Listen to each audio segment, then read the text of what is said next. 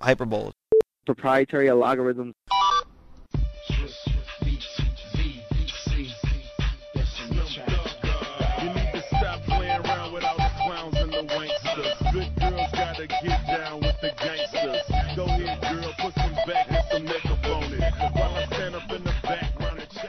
Welcome to episode 127 of the TryGames.net podcast. It is now Saturday, not March anymore, April 4th. Wow, that was pretty bad.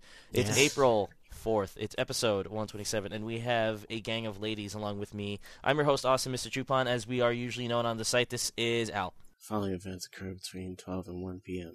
on the day of the TryGames.net podcast. Damn it, there's a bomb! Son of a bitch. And we have PT. I'm up and shit. Yeah, because it's after 12. And Slunka Dunka. It's March 35th. Hey, that's my line. And in reference to Al's little quip there, it is because I have been sending him off on a marathon to complete the first season so that he can be addicted to crack, which is the show. Hell yeah. And I can get behind that. Well, yesterday we had meant to do, yesterday being Friday, depending on when you listen to this, but yesterday we had meant to do, I think, just to have him catch up to where his fiancée is.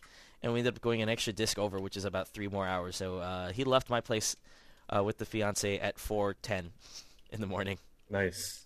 Which is why we're recording. That is a Jack Bauer power hour right there. Power, 5, 6, 7, 8, 9, 10, 11, 12, 1, 2, 3. Power 11 hours. Yeah. That's so much damn it. And so much son of a bitches. Yeah. Damn it. Can't officially cuss on Fox. Yeah. I sound like Shatner now. Yeah, what the hell's up with that? Go on, Austin. Well, so I'd like to know, what is up with you? No, I had my Trilobite up there. Pete has a Trilobite coming up, but since Al was occupado with Jack Bauerness, I'm going to assume what you've been playing is 24. Me? I've been playing a lot more than 24. Oh, what do you play? Who? I say, what you playing? I Gahoo? play some Guitar Hero Metallica, some God Hand, some Mad World, some Xenogears.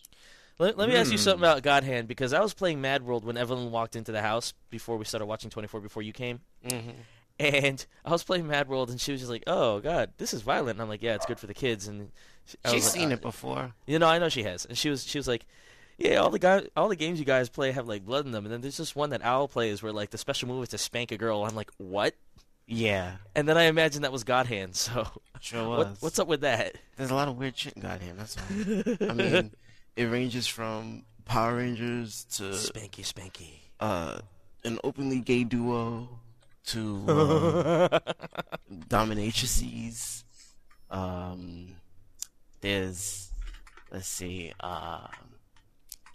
There's these 3 characters that just keep coming back, and one of them is this like big, like muscle-bound dude with spikes on his hands. Like, so he's a dominatrix.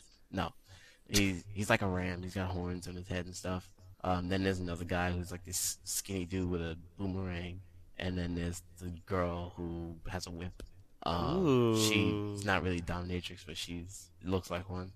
Dominatrix girl is she's actually one of the bosses. She actually kind of is one.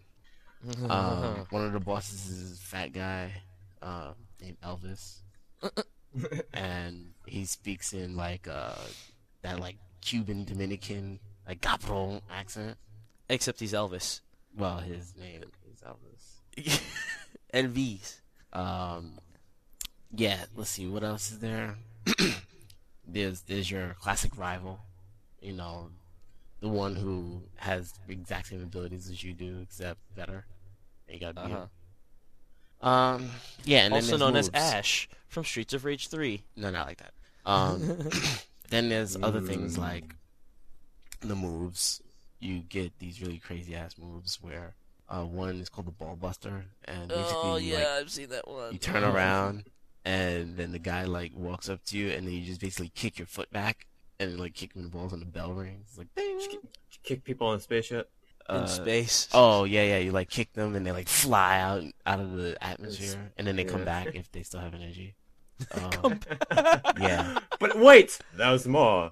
Oh, boy. Like that's a dragon kick. That's really funny. Shoryuken. And also the 1-inch punch kind of does that too. A lot of really funny, like, Wait, the 1-inch punch sends you flying? yeah, because basically, what a 1-inch punch is. He like Right. stands there and his fist barely moves, and the person just like flies 8,000 feet away. What else? While you're thinking. There's a whole bunch and of the game is made by. Huh? Oh damn! I was gonna say. I was gonna give you time to think and fill a plug, which was. And the game is made by Clover Studios, who also made Okami. Go buy That's that true. game. Very true. And Beautiful Joe. And Beautiful Joe Beautiful too. And indirectly Mad World. And And kind of, indirectly yeah. Mad World, yes. So technically, they have moves like punches and kicks and shit, regular shit. Then they have slap moves as punches. Like there's the pay up move, which is basically a slap. Then there's the really pay up move, which is like pay up level 2. Which is just a stronger version of pay up. There's the pimp hand and the pimp They smack. pay more money. There's moves that make people angry. Like you'll charge up a move, you'll like punch him, and after you punch him, he basically like raises his arms in the air like, hey, yeah, I'm a man, and it makes people mad, which increases your level. Your libido.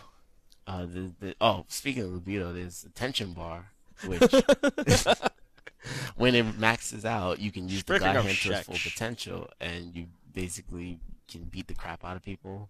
And there's a card of like a girl with a bikini, and she's got her arms behind her head, like that Yeah. pose. And when classic, you grab it, your tension bar maxes out. Yeah, Hmm. and there was also a scene in the game where like you Wait, have what happens when your tension releases? Oh, after you grab that? you unleash the God hand and you beat the crap out of like whoever you're fighting because you're able to attack without any delay. It's really fast, really strong. That was So- more a rhetorical question. Oh, I'm sorry, but with the that is with what the happened. bikini girl. It's actually kind of reassuring to have the true answer. So yeah. This is one stage. I forget what it's called. It's like get a kiss by a pretty girl or something like that. And you're in this, like, you're on this walkway, and there's this girl running on another walkway that you can't get to. What you have to do is throw these boxes at the guys who are trying to attack her. Mhm. And every time you throw a box at the guy, she goes a little further, and then she falls down, and another guy comes out. And if you allow her to make it to the end, she opens Her legs. she opens a little walkway that allows her to get to where you are, and then she gives you a kiss, and your tension maxes out. And then you like proceed to beat the crap out of And the then two you guys that have to do it. release. Pretty fun. Right play. Oh, let's not talk about that. But right now in God Hand, I'm on stage 5. No, not stage 5. Some stage. 3. No, I can't be on stage 3 because I've passed stage. Some stage. I'm checking right now. Yeah, I am stage 5. The subtitle of this level is Human Horseshoes. It's like the first What? level of- yeah, it's the first part of stage 5. Uh-oh. So That sounds like a I'm- good Mad World challenge. Yeah, it does. It feels like they carried over a lot of the insane shit from God Hand into Mad World. Like not Yeah. directly, but just like the whole motif. concept, yeah. Yeah. Let's see. What else has people been playing? The Slunk, since you don't do Trilobites. Tony, what have you been playing? Fuck Sony. Fuck Tony. That's my best Tony impression right there. School. It sounded very effeminate. Yeah. Fuck Tony. Oh, Good job there, Bunks. yeah. Lots of school. Holy shit, school. I thought I'm you were pretty still. sure- I thought you still had a week left of spring break. No. Ah. It ended that's last Sunday. So I keep on feeling like every other day it's gonna end, and it doesn't. Well, it ended. yeah, and then it ended. Yeah. But yeah, it's like I think Sunday I went. All right, this week is gonna go by so fast because I'm gonna be so busy. Right. When I know when I get to the end of the week, I'm gonna look back and be like, was that really a whole week? And yeah, Yeah. sure enough, I did. Yesterday was like my first chance to even think about hanging out with anybody. I was like, wow, it's already Friday. But I Glug did glug, play bitch. I did play some Guilty Gear Double X, something like that. Yesterday with some Which friends. system? Huh? Which system? I think it was the PS2 version. Might have been Guilty Gear Double X pound sign. Oh no. Pound sign Reloaded was It's for just Double Xbox. X. Okay. Yeah, it was alright. Pound sign. Pretty cool fighting game. Awesome soundtrack. So unbalanced that everybody's balanced. Yes. Pretty much everybody just run at each other and fucking hit shit. That's the essence of Guilty Gear to me so far. And then I played a little bit of Street Fighter 4 and pissed a friend off because he couldn't beat me with when I was using Zangief. And then I unfortunately have to say that I bought a game that was on the Genesis yesterday. I actually had somebody Why buy it for unfortunately? me, and it rhymes with "fuck you." Fuck you. No, but you're close. Suck you. No, has a basketball player in it. Shaq Fu. Shaq Fu. Oh Yeah. God. Shaq doesn't rhyme with never. It can, but at least in a different language. More like frack you. Yeah. By the That way, game the name of that sucks. # game is Guilty Gear XX Reload. Okay. Not necessarily the one you played, but there is one that's called Guilty Gear XX Reload for PS2, which is one of the most ridiculous names I've ever seen. Yeah. Yeah, I didn't play that one. Yeah, I bought it intentionally so I'm probably gonna get it framed and then send that to Giant Bomb. Why? So, because I made cool videos and they didn't post on their website. No, it's because they have a funny poster of just Shaq's head. So I figure. Oh yeah, I've they seen can- that. Yeah, They can put that next to it or something. yeah. That and they love Shaq Fu so much. So Oh my God. Oh, anyway, it'll be awesome. So yeah, that's really all I've been playing. So a little bit. of subscribe Chrono to Trigger here and Shaq's there, Twitter. Huh? You should subscribe to Shaq's Twitter but- No, at @the_real_Shaq, _real_Shaq. Ethan, what have you been playing? Israel. No, he'd say Hitman, and then that's it. Oh, that's right. That's Hitman, it. Hitman, Pete? Hitman, Pete? Hitman. Wait, 1 second. I gotta check Shaq's Twitter now, because now that you brought up Shaq, where is he? There's a whole bunch of Sean Elliott Twitters that I want to go past because they're disgusting. Come on, Shaq. Come on, Shaq. Say something about how you lost 2 games in a row to shitty teams. Come on. Oh, and also, it'll be too late by. Well, I don't know. Podcast will probably be up. Friday, April 10th. I have my presentation to do on how writing in the industry, gaming industry, is different than writing and harder, in my opinion, than writing in any other industry, at least reviews-wise. So I'm preparing for that. You can go to my blog, which I will pitch at the end of the show, and feel free to comment about it. Awesome. Many I get people to edit it out. Huh? I said awesome. I get to edit your pitch out. No. Right in the middle of it. It's going to be like giantbomb.com/user/. I don't think that was enough of an edit. That's all right. It's Good a gimme to Slunks. Yep. For being such a happy soul. Sure. Damn, I it's have been a s'mores Pop-Tarts, so I'm happy. S'mores Pop-Tarts? Yeah, I've had The some. real Pretty good. Shaq on 7:28 p.m. on April 2nd says hi. Awesome. That's all. That's his entire Twitter is hi. Awesome. That's how big Awesome. he is. He's so big. That's and how music. busy. He's so tall and so big. So gangsta. That's all he has time for. So gangsta. He is 7'1" and pounds. Many pounds. 330 pounds, in fact. So, okay. Let us go to our mailbag to kick things off before we go on to stuff with news and stuff to talk. Yes. This comes from James Connor / Dende on the Giant Bum. Thank you for your email, and thanks for Slunks for working it. I work it all let's- the time. Uh-oh. That's kind of scandalous. All right. With the recent announcement of Yu Suzuki's retirement from Sega, I started thinking back to his arcade contributions over the years. Classics such as Afterburner, Outrun, and Virtua Fighter were requirements of any good arcade way back then.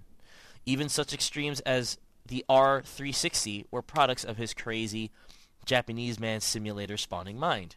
So I was wondering what you guys thought were some classic arcade machines that any arcade could not do without, and also maybe some crazy arcade machines you remembered, like the R360, which is think Afterburner with a 360-degree rotating cockpit. Yes. I got What one. say you, Al? Teenage Mutant Ninja Turtles. Yes. Yes. I've spent That- many a quarter in many a video store. would you say specifically that one or any one of its variants, like the X-Men game or the Simpsons game? Technically, that specifically Mhm. is just like that game in and of itself is probably, I think, maybe the most popular and besides The Simpsons, those two, I think, would be Yeah. the most popular four. Those are my two favorite. I think that if you were to take a general poll of people, they would probably say that those two are, like, one may be over the other depending on who answers. Those two Right. would probably be the shitters. I'm gonna throw in a vote for House of the Dead 2. Oh, nice. I mean, I would have put something like L.A. Machine Guns, or Time Crisis, but I think there's something about zombies in an arcade that kind of has that attraction because it makes it like more of an amusement park type thing instead of like shooting dudes versus shooting zombies. Come get some. Pete. Wait, am I supposed to say what I? That's my favorite game of all time. What would you put in as a must-have arcade game? See, back in the heyday of arcades, I would say that every arcade would need to have like some version of Gauntlet. Oh, yes, that's true. But I also like that. I don't remember the name of it, but there was that like holographic game that our arcade had. Back when arcades were popular and stuff. I can't remember the name of it. It was like, do you guys know what I'm talking about? Like, it was like in a big, like a white standing table machine thing, and it like had a holographic. It was like a Dragon's Lair style game where it was just like quick time events, but it was holographic. Anybody know what I'm talking about? I really don't, but I for some reason like there's some small part of me that might familiar. That might know what you're talking about, but I don't think I've ever seen it. It was all sci-fi and futuristic, and I just remember it was like, it was like full motion video but holographic, and you could like, pass your hand through the people, and like I said, it was all quick time events. I'm sure somebody out there, if anybody listening knows the name of it, somebody's got to know the name of it. Yeah. Email it in. But there was definitely a game like that which our local arcade machine had, and whenever our local arcade had, and every time I went to it, that was one of the games I always played.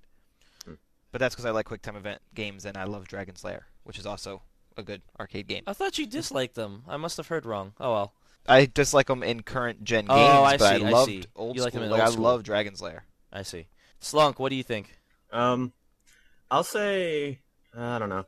Recent times, like probably late 90s and stuff, not to go back too far, but like DDR machines have always been kind of like the saving grounds of the life in the still beating heart of arcades. True. Past that, I actually brought up, because I was talking to Jim mere seconds before the podcast, I brought up, I cannot believe that there was never a Streets of Rage cabinet ever in history.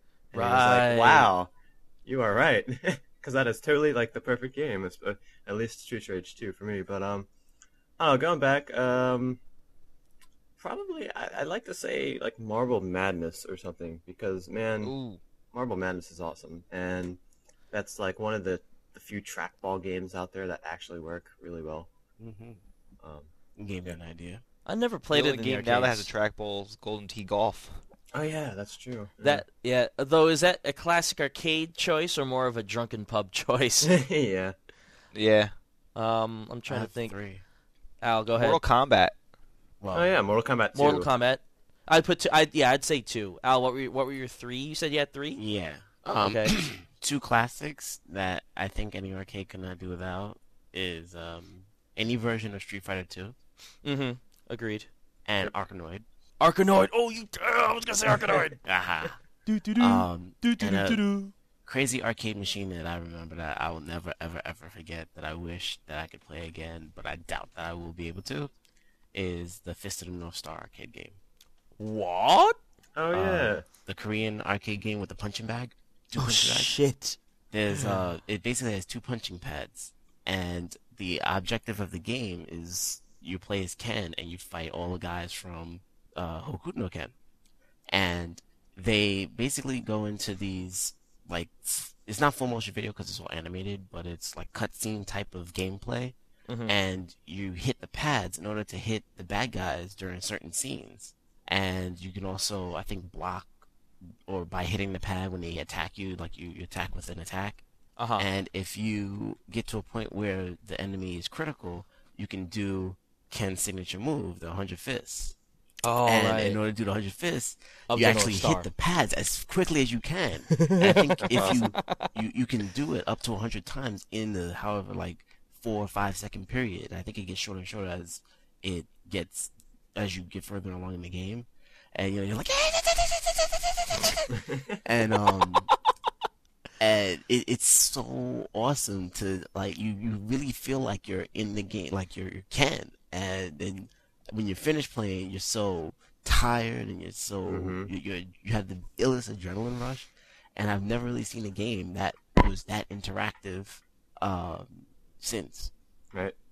I got a game, and then actually I gotta bring back something I said before as the crazy machine. It's not as crazy as like your one or the R360, but the game I was gonna say that should be in the classic arcade is Space Harrier. Just because. And then the crazy machine that the one that I remember in most recent memory is LE Machine Guns, because the fucking guns are so huge. Because they're like I think I remember them. they're so big they have to be mounted on shit. You can't even like They're hold the them size of a yourself. small kid or something. Yeah, they're like the size of my nephew, They're who was just born yesterday. Yay! Congratulations. Or the day before yesterday. Not my sister. Don't worry. No, anybody listening who knows my sister knows she did not get strangely pregnant. It's my friend from grade school. So you could stop offering to beat people up. So you're not a real uncle. I'm not a confused. real- That was the most off-topic, like quickest off-topic transition ever. No, I put that in my status on my Facebook, and people were just like, "Who do I have to beat up? Who knocked your sister up?" I'm like, No. Anyway, yeah, LA Machine Guns is the size of a little baby, and that shoots bullets out of its mouth. It's half of a doorway long. It's half a doorway long. Oh, I got a Bringing back classic. my measurement from last week. It's a bassinet. What'd you say, Al? I got a classic. What's it? Daytona. Oh, Yeah, Daytona. I was thinking Yeah. that Yeah, I was gonna say Outrun, but it was like he already mentioned that, so I got to think of another racing game that also did, that was also LA popular. Rush, or any Rush. Oh, that works. San Francisco Rush, LA Rush. Mhm. Hey, how about Cruise in USA? No, that game sucked. Yeah, I think cruising NBA anything. Jam. NBA Jam, that's a good one. That's a really good one. Speaking of Yu Marvel vs. Suzuki- Capcom 2. Well, Marvel vs. Capcom 2, definitely. Speaking of Yu Suzuki, his crazy arcade machine, another one of his is a Ferrari Challenge, F355 Challenge. Mm-hmm. The 3 screens. Oh, And, shit. It's powered by 4 Dreamcasts, because Wow. it was front views and the 2 side views and also a rear view, and then you had the whole like system. It really looked like a car kind of on the front, Uh-huh. and with some of the cabinets had that, you sit in them, and you have the full gear shift, you have the wheel, and you have all these little buttons where you can select how the game can assist you and whatnot, because it's supposed to be a real Ferrari simulator, since Yu Suzuki owns a Ferrari and he loves Shit. those things. I got a classic / crazy arcade game that I don't even really clearly remember, but I know from my childhood. And that was Tron. Oh yeah. Tron, the one that you sit in. Oh. I never played that. I remember playing it, but I was so young that I couldn't really get it. But I always wanted to play that game. I remember There's a place about 5 minutes away from here called Crabtown, USA, and it's actually a place where Nolan Bushnell's been, Mr. Atari himself. Mr. And, Chuck E. Cheese. yes. And I'm pretty sure it has a Tron cabinet, but it doesn't work. Ah, Ooh, just for nostalgia, the Star Wars arcade game. The shitty looking Vector one. oh, the old The shitty one? Vector looking one. Yeah, yeah. Oh, the Vector one. Yeah. I was thinking about the Return of the Jedi, the speeder game. That was a good one too. I never played that one. I loved it. Speaking Ooh. of a game like that, Spy Hunter. Yeah, I was gonna say that because when I'd go play that game in this one place on the boardwalk in Atlantic City, there was a Spy Hunter machine directly next to the Star Wars arcade machine. So that's I Nice. always associate the two each other. Pete has a great question in the chat. He says, "What's everyone's favorite ticket redemption scam game?" Skee-ball. I gotta say Skee-ball. I say basketball, the one with the moving hoop.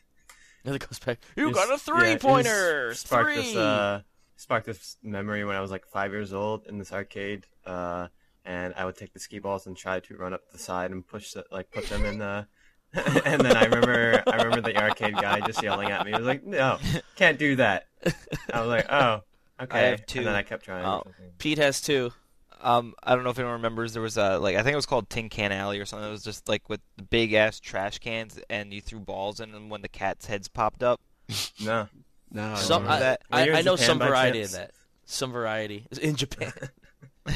And then the other one is like it's a newer one. I think it's called like Uncle Fester's Funhouse or something. I don't know. All I know is it's got two sticks that you hold. They're metal sticks, you and sure they're you weren't in supposed to be Japan? they're supposed to be quote unquote shocking you. It's like Uncle Fester from the Addams Family. Oh, and you It's supposed sit to in be a like, chair, right? And No, you just stand there. Oh, You just okay. stand there and hold these two metal sticks, and it's supposed to be shocking you, but it's really just Oh, vibrating. Right, yeah. I know what you're talking about. Yeah, the But- one that I did was you had to sit in a chair and do it, and like it was the same thing. Oh, okay. Not my favorite, but like one of the more ridiculous ones is there's this machine that it has a whole bunch of quarters in it. Oh And- yeah. You and, throw your like, quarter in there. And, Yeah, you put your quarter in there, and there's a moving ledge that pushes like the quarters to Oh. the edge, and you're supposed to try to drop in your quarter such that your quarter like Knocks more quarters. yeah knocks more quarters off the edge off knocks more quarters off the edge because when the ledge pushes your quarter then pushes everybody else's quarters, but that only ends up pushing it back into the pile. And so everybody thinks like, oh, I'm going to be the one to, push over all these quarters, but it's just like the only way that this game works is if other people have failed before you. It's like the lotto. Like the Yeah. lottery is worth nothing if nobody buys the tickets. So, But that game is so much better when it gives out actual quarters yeah, instead of tickets. yeah. Like, oh, you pushed down 27 quarters, here's some tickets. I think the most traditional like ticket game is where you insert a quarter and then the light goes around in circles. And you have to hit the button. and you have to hit the button on like the centerpiece, and like that gets you like 10 tickets, and then on the sides it's like zeros or ones. Oh, yeah, I saw that too. Yeah, it's like the most traditional that I can think of. Al has 77 thoughts. Yeah, I do, of course.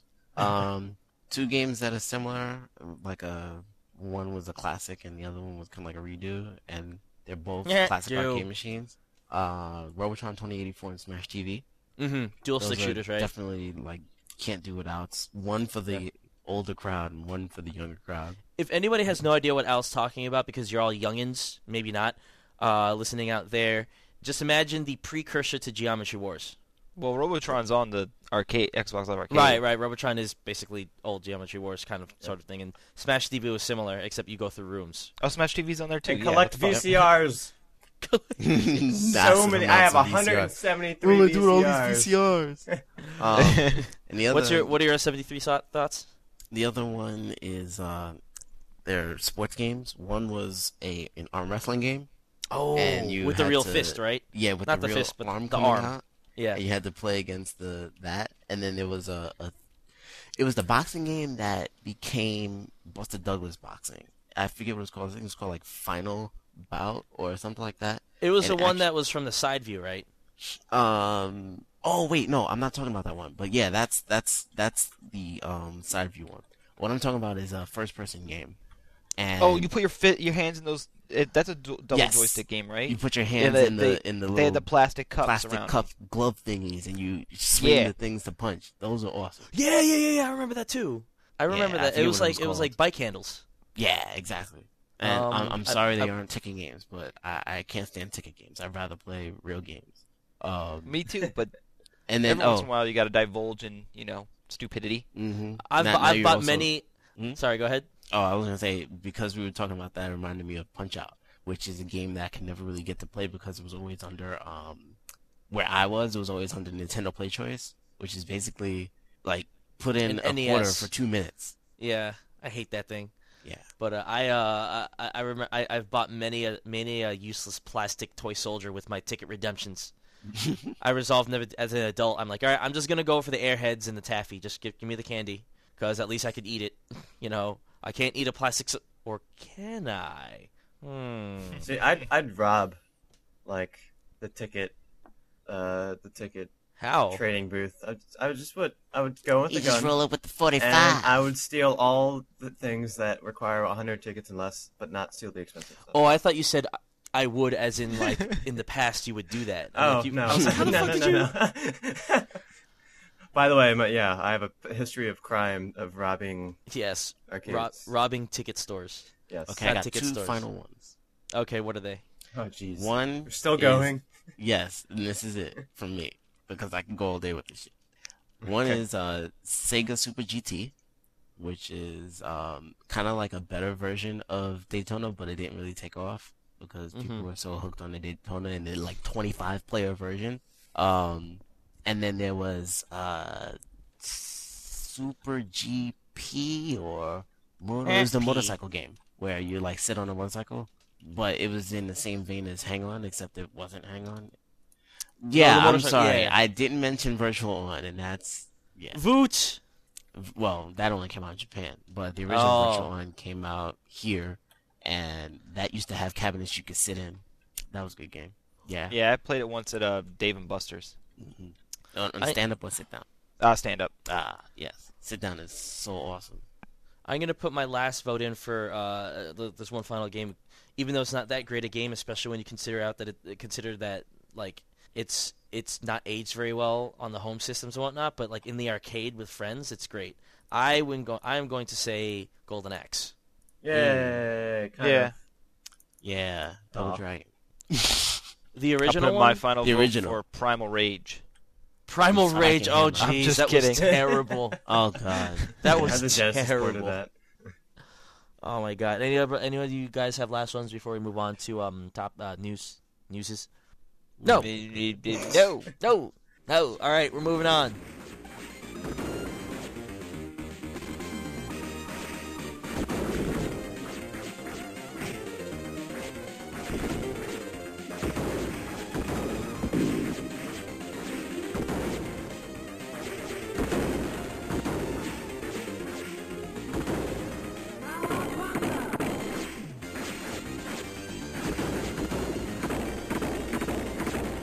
We're on the sort of news. Al and I were very poor at collecting buckets because we were watching 24 all week and day. So, but we do have a little bit of bucket goodness. Let's see. So this first one, this is from Giant Bomb. The Mortal Kombat team says to Midway later.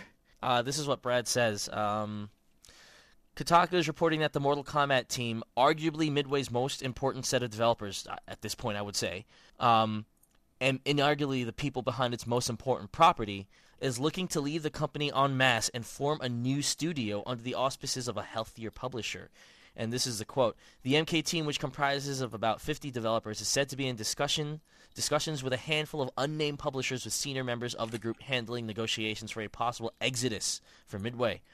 According to Midway sources who wish to remain anonymous, one of the catalysts for the move is a lack of payment in bonuses due to MK team members based on meeting Mortal Kombat vs. DCU Universe. Wow. Mortal Kombat vs. DCU sales targets.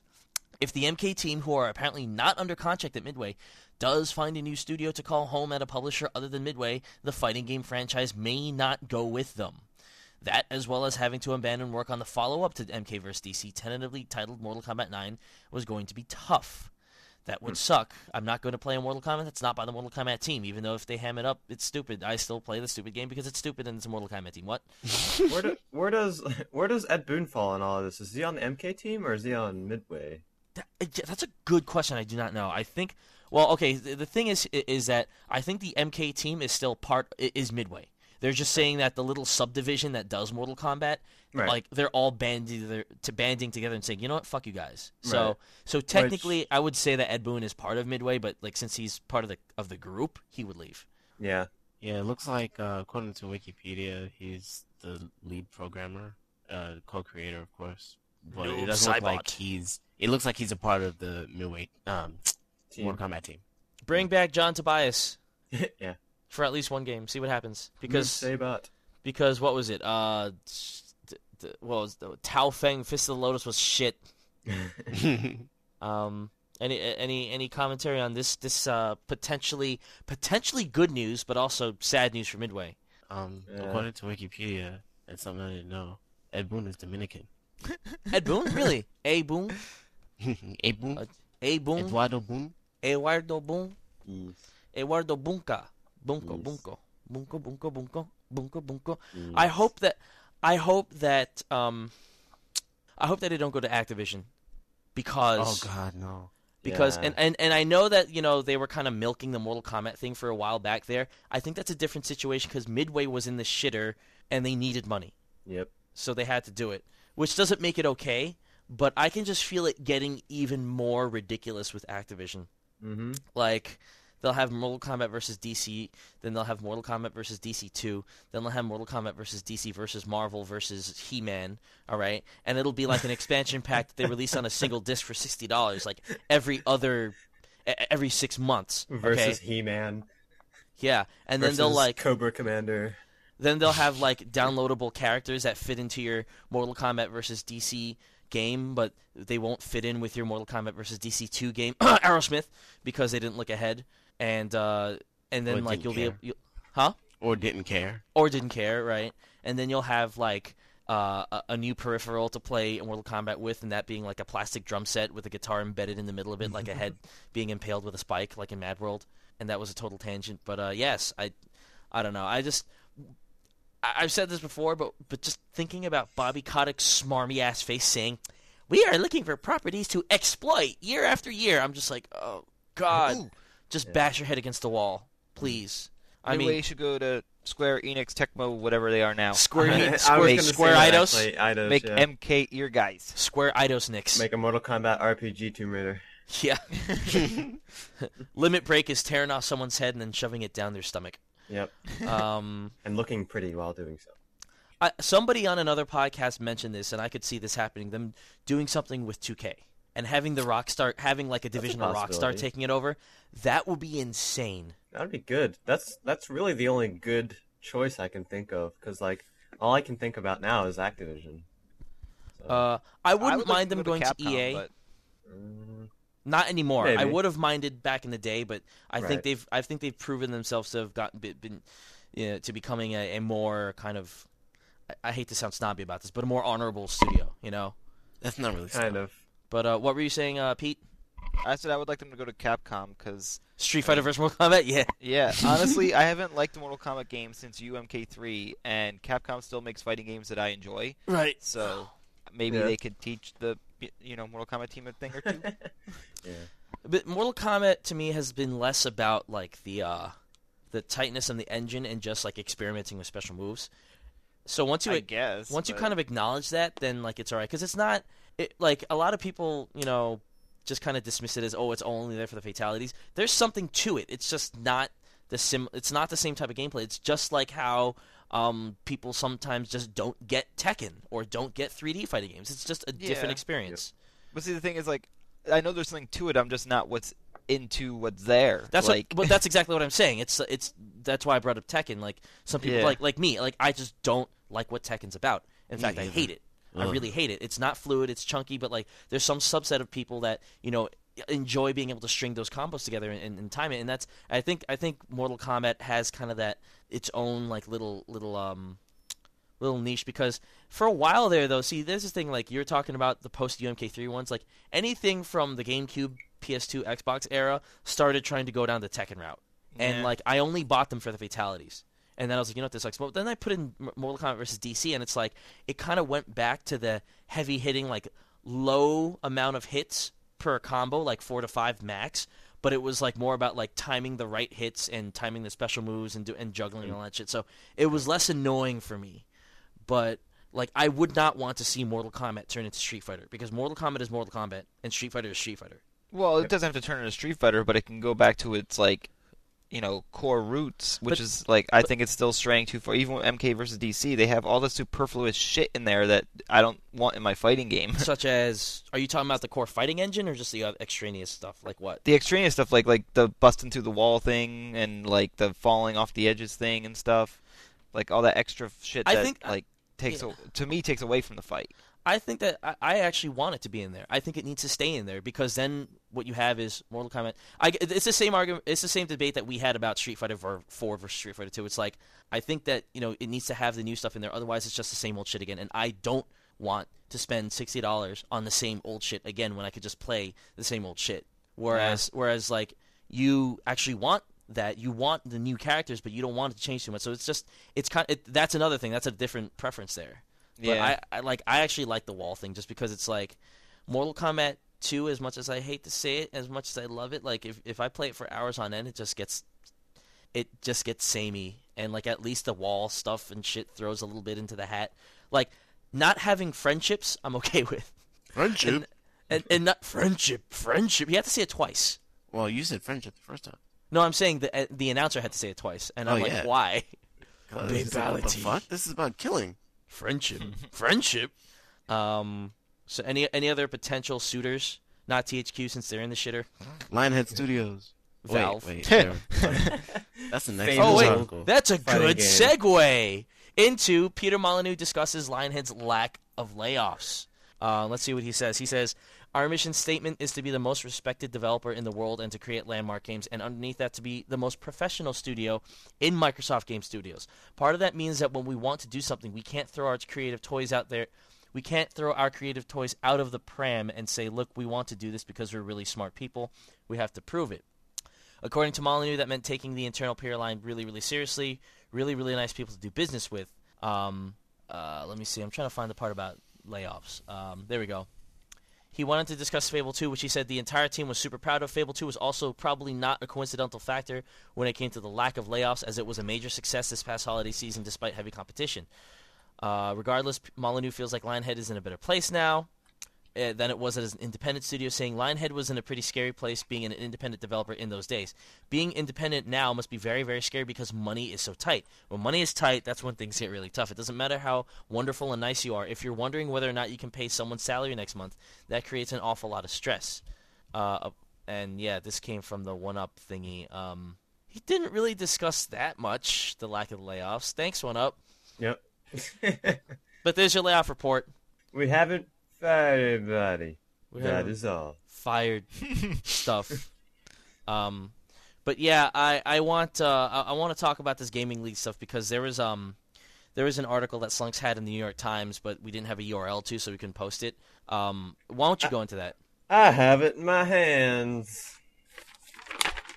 Wait, Oh my this God, is- print media? Whoa, I was gonna whoa. Print media? Wow. It was off the internet. Oh. It's not actually New York Damn. Times. It's pretty much about what everybody's probably been hearing by now. A lot of the gaming leagues shutting down. Other than Major League Gaming, who is supposedly actually turning a profit this year. So, congratulations to them. But man, you guys should find some better competitors because while they are great at their games, they are fucking trash talking, snobby teenagers. Sore losers. Yes. I'm just going to read kind of like the gist of the intro to this article, which is actually about 4 pages long. You can find it on New York Times, but you can only access it if you're a member. Which I'm not a member. Until recently, Emmanuel Rodriguez worked on a stage under bright lights. You got 2 minutes, by the way. Amid intense competition and before cheering fans, he was a professional video game player and a world champion. Oh. Now he works at the customer service desk of Sam's Club in Dallas. Oh. Mentions he's a 23-year-old who goes under the gaming community with the alias of Master. That's is, creative. Wow, That's great real alias. creative. Which is the best name ever. He supposedly was the best Dead or Alive 4 player. He made about $5,000, and they're using him as an example. But he was like supposedly he's only lost like one match ever, supposedly, which is pretty crazy. For Rodriguez and others like him around the world, playing video games has become a career. That, however, has changed for many players. Video games may be as popular as ever. People in more than 65% of American households play, according to the ESA, but the professional sport of gaming has nearly collapsed. Major companies have pulled sponsorships and several tournaments have folded.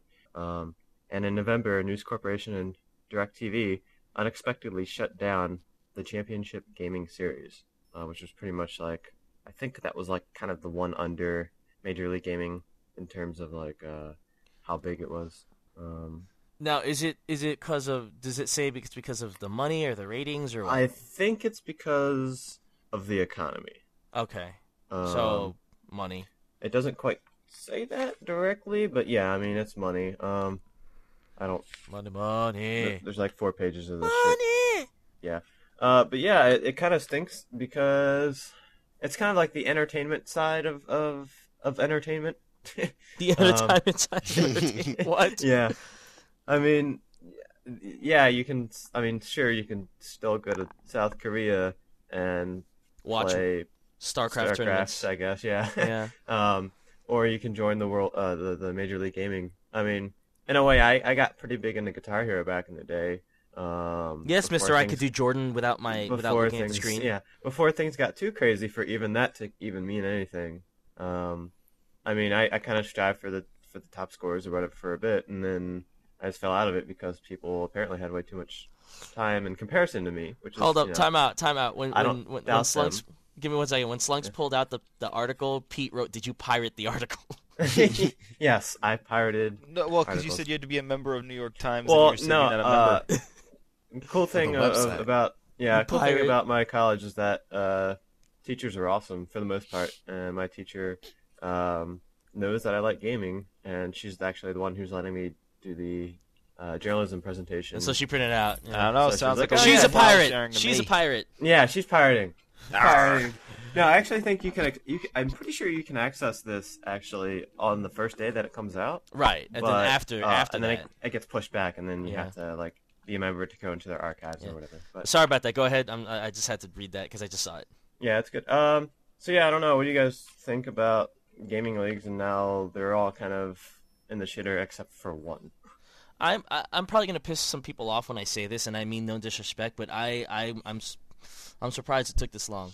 Only because it's like, not because there's nothing to professional gaming or whatever. That's not what I'm saying. Mhm. What I'm saying is that not enough people consider it something worth their time to watch as a spectator sport, whether or not that be right or wrong, you know. And I think it sucks for the people who made a living off of this. You know, I have a friend who's good enough to be, you know, a pro gamer, and he wants to do like RTS pro gaming, and it's like if he has less of a chance to do it, that sucks for him.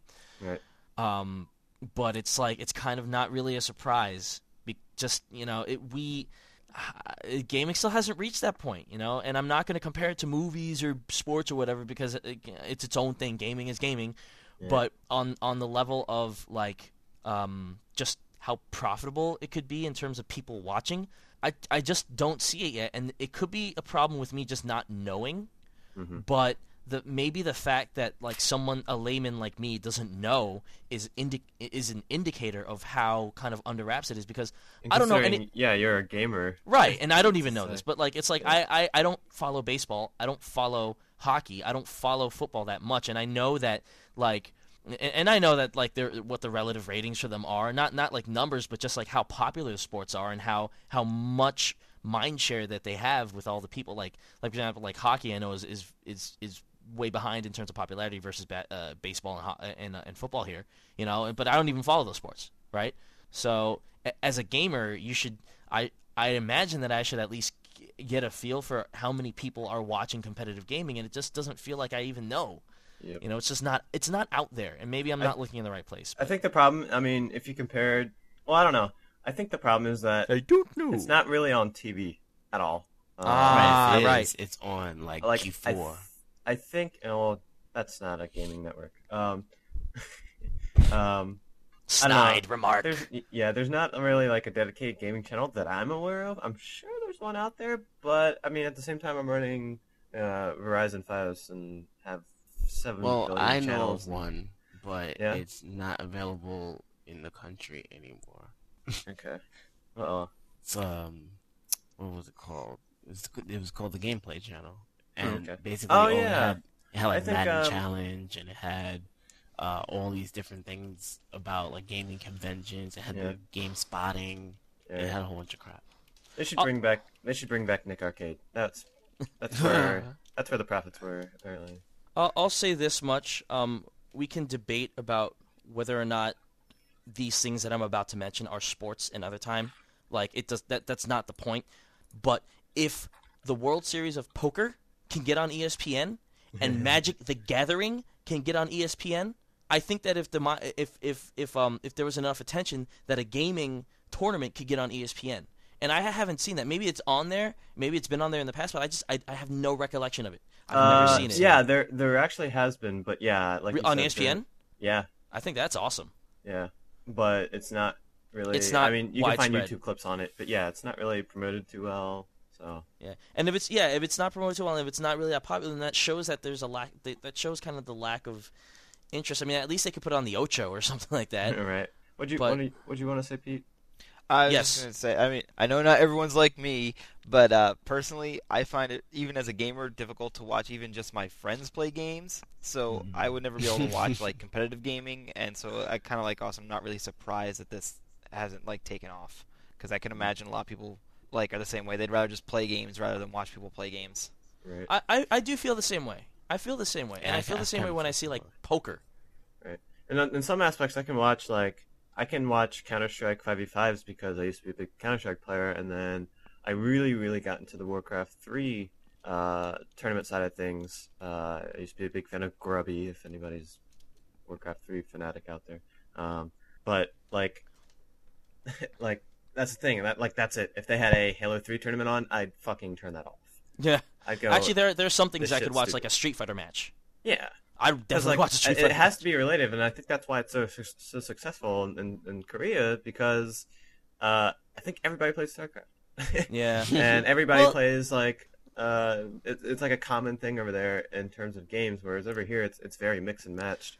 The thing about RTS though is that when you get more than 2 people in it, like it just gets too much, and that's why I couldn't watch a Halo match. It gets too much. I can't tell what's going on unless I'm in Yeah. the game. Like 2v2 isn't too bad. 2v2 is probably about as max as it can go. Anything more than that, I have never actually seen like a Warcraft 3v3 like Yeah. professional kind of thing going on. if they had like an overhead map, kind of like half zoom in view of a Halo tournament, Oh yeah. I could watch that because then you could see everything happening. I think they But- do that in some of them. I'm not sure. Yeah, that's the only way I could watch it. But like, I can't watch 27 people's first person screens just like running around. I get motion sick from watching all of them. So Yeah, and then they like alternate every 10 seconds. yeah, it's like They're stop, "Oh, just who's stop, this? please. Oh, who's that? Oh, wow, that guy just got killed. Or whatever. Cool. Next Yeah. Like And really, like the only, I don't know, like I've watched the highlight reels of what ESPN, I think it's ESPN at least, what they've done on YouTube, and like the top 10 Halo kills, and like even that isn't really that exciting to me. So I can't even imagine watching the not exciting parts the not top of- 10, the yeah. the lowlights. Yeah. So that's it for Oh. me, guys. I unfortunately have to head out. Everybody say bye to Slunks. Bye, Slunks. Yo, 50, that big ass ramp. Nah. Yo, 50, hit that biggest fucking rim. Yo, 50, want to go to ballet with me? All right, 50. Bye, 50.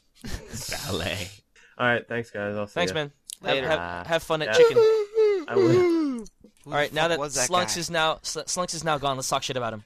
Slunks, you Yeah, fucking that slunk guy. douchebag. The hell's he's wrong such with a you? slunky. You're such a fuck up. Man, you suck. Oh, shit, he's going to hear this. Moving wanna on say- to the... Damn it! I Huh? wanted to say one more thing What's it? because he just like was like, "Oh, I gotta go." I just want to say that on live, if that thing does work out, it could possibly bring back competitive gaming. Yes, because it does let you watch the streams, right? Right, It lets and you then watch other... Yeah, you that's a good figure idea. that like if someone wanted to run some sort of competitive gaming thing, they could just Mhm. use the streams. That makes it super simple. That's actually a good idea. Yeah. You should go work for OnLive. Next news topic: the PS2 is $100 now. Finally, How And- affordable. yeah, and how affordable. Good thing And I have a don't PS3 that plays PS2 games. see. I don't know now if this news story was posted on the first, and I don't know if it's an April Fool's joke, but it probably No, it's isn't. not. It seems innocuous enough.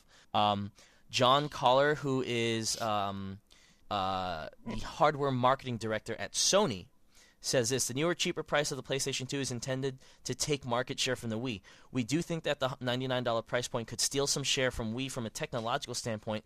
The Wii is much closer to the PS2 than it is to next-gen consoles, true. Nintendo has done a fantastic job of capturing young and female, true, which are two areas the PS2 has really started to grab as well. True, with SingStar, that's probably the case. That's why they packed SingStar into their PS2 bundles. At least that's what I would say. He claims the company is very confident that the $99 price level will allow us to grab our share. The other story out of yesterday's announcements didn't happen after many. I'll read that next. But Here's my thing: is that $130 is still significantly cheaper than the Wii, and its sales didn't really spike that much. Though this may be more of I do see the psychological factor here, though, because like you go from 129, which is a 3-digit number, to 99. And then that gets people all excited. So maybe, I mean, it's the same argument I made about like they should have priced the Wii at $200 instead of $250, because then it becomes more of an impulse buy. But that's kind of moot now because it's already an impulse buy and it's still $250. Right. Honestly, $99 price tag makes me want to buy a PS2, even though I have a perfectly operational big ass PS2 in my house. Just because it's like it's $100 and I get smaller ones, so why not, right? Yeah. That's a little crazy to me. I mean, I'm not. But yeah, no one. it would be nice to save the space. Yeah, I mean, it just kind of goes to show that like the psychology behind like the price points and how they manufacture this kind of like, oh, it's so cheap now when it's not really that much. Yeah, and I also cheaper. have a useless piece of equipment on my PS2. Your what? Network adapter. I have a useless piece of equipment on my PS2. Oh, that's right. Yeah, I'm tempted to replace mine with the new smaller one because they internalize the power brick, and so I don't have to carry the power brick around with me if I got this. So you just carry the wire. Yeah, and it may sound stupid, but like I would actually consider selling my PS2 back and getting this one because it's $100 and I don't have to carry a power brick. And it'd be less than $100 if you sell your PS2 back. That's true. That is also true. But I mean, do you agree with this guy that he thinks it could steal enough market share to make it matter? I don't think enough to make it matter, but it will still some. I mean, I'm pretty sure that like with the install base of the PS2 as it is, I mean, how many more people are there out there that can actually buy one? Ones that have PS2s that are broken because Sony makes a piece of shit. Yeah. Fuck Sony. Ones that have PS2s that are huge and from like 2003. I'll tell you this much: when they release a $99 Xbox 360, everybody who bought a launch unit will go out and buy one. They'll see the biggest spike in sales. They'll be like, I would definitely go rebuy one. Yeah, for me, I'd be like, my launch unit still works, but it is going to break tomorrow, so I'm just gonna go and spend another $100. My launch unit died probably because I had a launch unit 360 and it died probably about a year ago. Oh shit! And I had gotten it replaced, but yeah, then other stuff happened. Then you sold it, on my right? 360, yeah. So $99 360, that'd be awesome. Yeah, but here's the thing that's happening with mine. I don't know, Al, if you remember what happened to it or if you'd seen it in action. I remember what happened to it. But like when I open the disc tray, it will open, and then I put the disc in and I close it, and it'll open again. This is when it's laying horizontal. When it's vertical, sometimes it doesn't open at all, and sometimes I have to lay it horizontal to open it, put the disc in, close it, and then quickly turn it back up on its side. Sometimes when it's horizontal, it doesn't open either, and I have to like take out the faceplate and tap the front of the jewel case. Wait, you have to turn your console while it's on. Isn't that the dangerous thing to do? Yes, it is. Yes, it is. You are absolutely right, and I have no other recourse because the disc tray won't stay closed. Actually, no. What I do is I turn it up and then I close the disc tray. But sometimes even that doesn't work. Yeah. So this one time I closed it. I heard the disc reading and then I heard it stop and I quickly put it on its vertical and then it started spinning again. So I had to time it when the disc was not spinning because I'm fully aware that it will scratch my disc up and I know that it's my own fault if it happens. So I was just like, all right, listen to hear the disc and listen to recognize when it spins and when it doesn't. So then just turn it up at the right spot, and then it worked. That's so stupid. This is not shit that consumers should have to deal with. I totally agree. The one thing, though, is that it was with Guitar Hero 2, and so I'm like, all right, you know what? I can buy another copy for $10. Yeah. So that I wasn't worried about. But, like, yeah, it is really lame. But sorry to go off on that tangent. I was just thinking about how, like, people had to turn their PlayStations upside down. Did you ever have to do that, either of you guys? Oh, yeah. I never had to, but I did have a friend who had to. My uncle had to. I think he still has his PlayStation. Master Mike. Or not Mike. No, not him. It is Mike. Hot on the heels of the PS2 price drop comes word of a PS3 price drop, and that word is we're not doing it. They said that they have no planned announcements. As we have stated previously, we do not have plans for PS3 price drop, and any rumors to that effect are false and the result of speculation. SCEA remains focused on the long-term momentum of the PS3. With the industry's best software lineup this year, Okay. Really? Combined with our most aggressive marketing campaign to date, we remain confident in our approach and the value we're delivering with the PS3. Last year's software lineup was something to be proud of, and it didn't move that many units. I was sitting there going, 2008 is going to be the PS3. 2008, it's going to come out. Metal Gear Solid 4 is coming out. Little Big Planet's coming out. They're going to have all this great downloadable content. It's going to get Street Fighter 4 along. Well, that came out this year, but it's going to, it's going to get the same third-party games that Microsoft's getting. It's going to get all this stuff. It's going to get Grand Theft Auto 4, even though it's not had downloadable content. Still, people associate it with PlayStation. Blah blah blah blah blah. Didn't overtake 360, even with better hardware. And it's like something has got to give. I mean, that price point, as painful as it is for Sony to lose money every single unit that they sell by that much, I don't know. It's a catch-22. I mean, what do you guys think that they can do? I think they made a mistake in taking out PS2 backwards compatibility. I really think that hurt their potential for an install base. I mean, yeah, they were losing a lot more money per PS3, but that's the nature of hardware. I mean, not everyone can be Nintendo and make a cheap ass console and make profit on each one. I think Sure that they can. They just have to not present the stigma of, we're going to tap into the Matrix. Yeah. Well, but I have a. Go ahead. No, I'm sorry. I was going to say that. I mean, that's been the nature of hardware cycles since the beginning of gaming. It's always been bigger, better, faster, stronger. Yeah. But Nintendo just kind of finally broke that mold. But still, it's always been expected that when a new system is going to come out, it's going to lose money. It's not going to be profitable. And Sony should have just bit the bullet and kept that backwards compatibility in, because I think that would have caused a lot more people to upgrade. Even though it was more pricey, I think that once they took it out, a lot of people were like, well, I'm not ready to jump into PS3, and I would have if I could have still played the games I have. I don't know. I know people that didn't buy it because it no longer has backwards compatibility. Right. I have a question on that though. Like the people that you and I know probably wouldn't do that, and I wouldn't have bought it if it didn't come with backwards compatibility. I would wait a long ass time. Fortunately, I found a unit on eBay for cheap. But how many people who comprise Sony's user base, and when I say Sony's user base, I mean all those millions of people that bought a PS2 on a whim, the same type of people who would buy a Wii. How many of them really cared about backwards compatibility? Because I remember and this could have been bullshit too, but I remember the whole defense from Microsoft when they're like, oh, this backwards compatibility, we're not really doing that much about it anymore because people just don't care.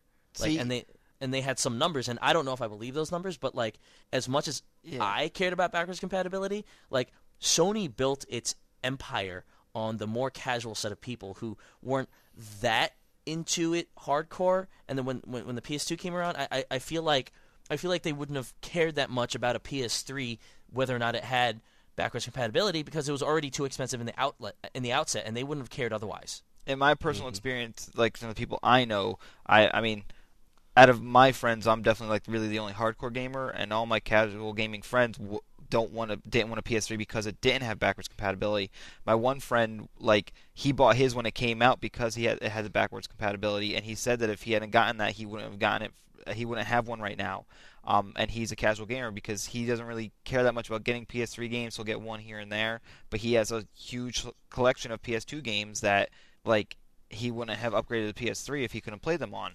And I have other friends that are in the same kind of situation. So I think, for at least in my general experience, it's the opposite now, where it's the casual gamers are the ones who really want the backwards compatibility because they're the ones who've built up this huge library of games for the PS2, whereas the hardcore gamers are the ones that keep moving on to the next thing. So you raise a good point there, and that's kind of why I actually think the opposite of what you're thinking is.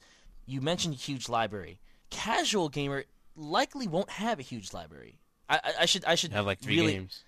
I should really mention casual, not casual as in the people who play Madden and first-person shooters all the time. That's more mainstream to me. I'm talking about really casual, that's why I brought up the Wii audience. The people who would maybe get SingStar, that's about it, and then maybe get one Madden game because their son likes to play Madden or something, or maybe not even that. Then, you know what I mean?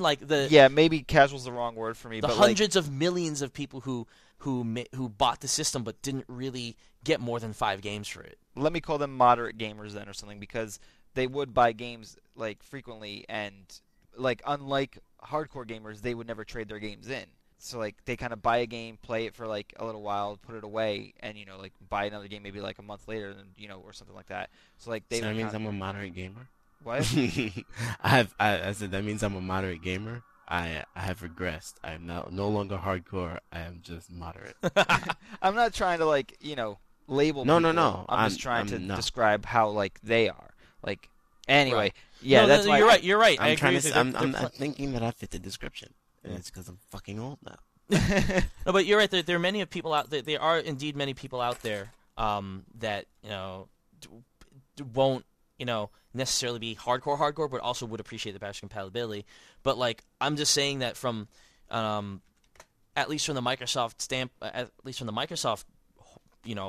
research or whatever they claim they did, if not enough people care about it, it ceases to be important. And what I'm wondering is how much of that PS2 population is moderate or hardcore or at least cares about this, and how much just don't care, because it's just as easy to keep your PS2 and hook it up to the TV. For those people who don't really know anything about backwards compatibility or care about it, they'll just be like, "I'll just keep it out there," So I don't know. That's what I'm saying. I don't know, and I personally think that they should have kept it in because I'm selfish and I like it. But from the research that they did, was it really the wrong decision? Was it really more a poor decision to make it Blu-ray mandatory Blu-ray? Or was it a bad decision to make it make it 2 models? Or was it a wrong decision to take away force feedback? There's so many things that I think they did wrong with the launch. They made a lot of fuck-ups. Probably bad decisions. I will say though that I should back off on the Blu-ray thing because a lot of people bought it because it's a Blu-ray player, and my friend Dave bought it because it's a Blu-ray player. But here's the thing: he's not a video gamer. He gave his controller away. So all he has is a Blu-ray remote. And so it's you bought the hardware, you basically just cost Sony $200 because that's how much they're losing on it, and you're not buying any games.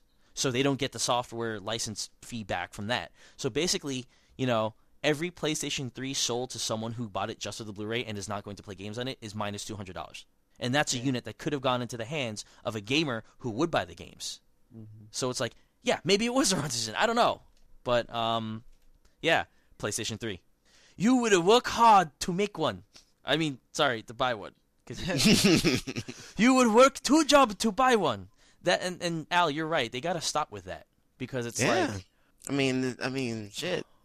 It's not exactly a luxury car, but I mean, people aren't really buying luxury cars now.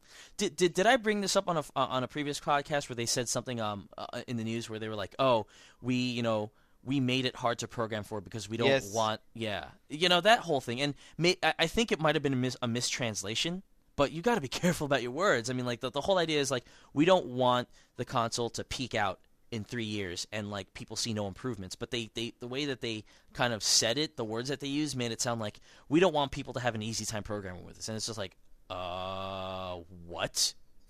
So even the GameCube, which was supposedly easy to program for, which I believe it was, it still saw improvements throughout its life cycle. Resident Evil 4 came out and blew a lot of people away. Mm-hmm. So it's you can still squeeze energy out of a system that's easy to, handle and that, has a development set out there. So I don't know. I mean, and I'm rambling, so let's move on. Okay.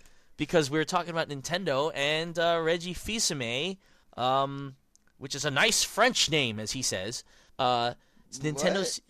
There's this one interview that he did with somebody, and they asked him how to pronounce his name, and he said it's pronounced Fils-Aimé, a nice French name like that. So, Nintendo seeks quality, not quantity, for downloadable DS games. And the cynic in me says, the cynic in me laughs and then says, "Why don't you look at your retail shelves?" Exactly. But this is from Chris Colon. Did you see the 5 games listed for availability? I'm sure you'll get to that, but that already makes me laugh. Let's see. We're taking a film festival approach, a high-class content done by knowledgeable developers in creating fantastic experiences for the consumer instead of the YouTube approach of everything under the sun that is difficult for the consumer to navigate through. Let's see. What we don't want to see is a game that is available on a number of platforms, either mobile or home, nor do we want to see games that don't take advantage of the unique capabilities of the DS. And so Chris Kohler also did an article on the 5 games to buy. Master of Illusion Express, Funny Face. It's a magic trick pulled from Nintendo's retail game Master of Illusion. If you already own that game, you already have this. An audience member picks a card and you draw a face on the screen that comes to life and tells them which card they picked. The enjoyment you will get out of this is equivalent to the amount of time you spend doing magic tricks in front of your friends and family. What? Really? Really? $2. Bird and Beans, based on Pyoro, the unlockable minigame from the WarioWare series. You collect beans with the bird's tongue.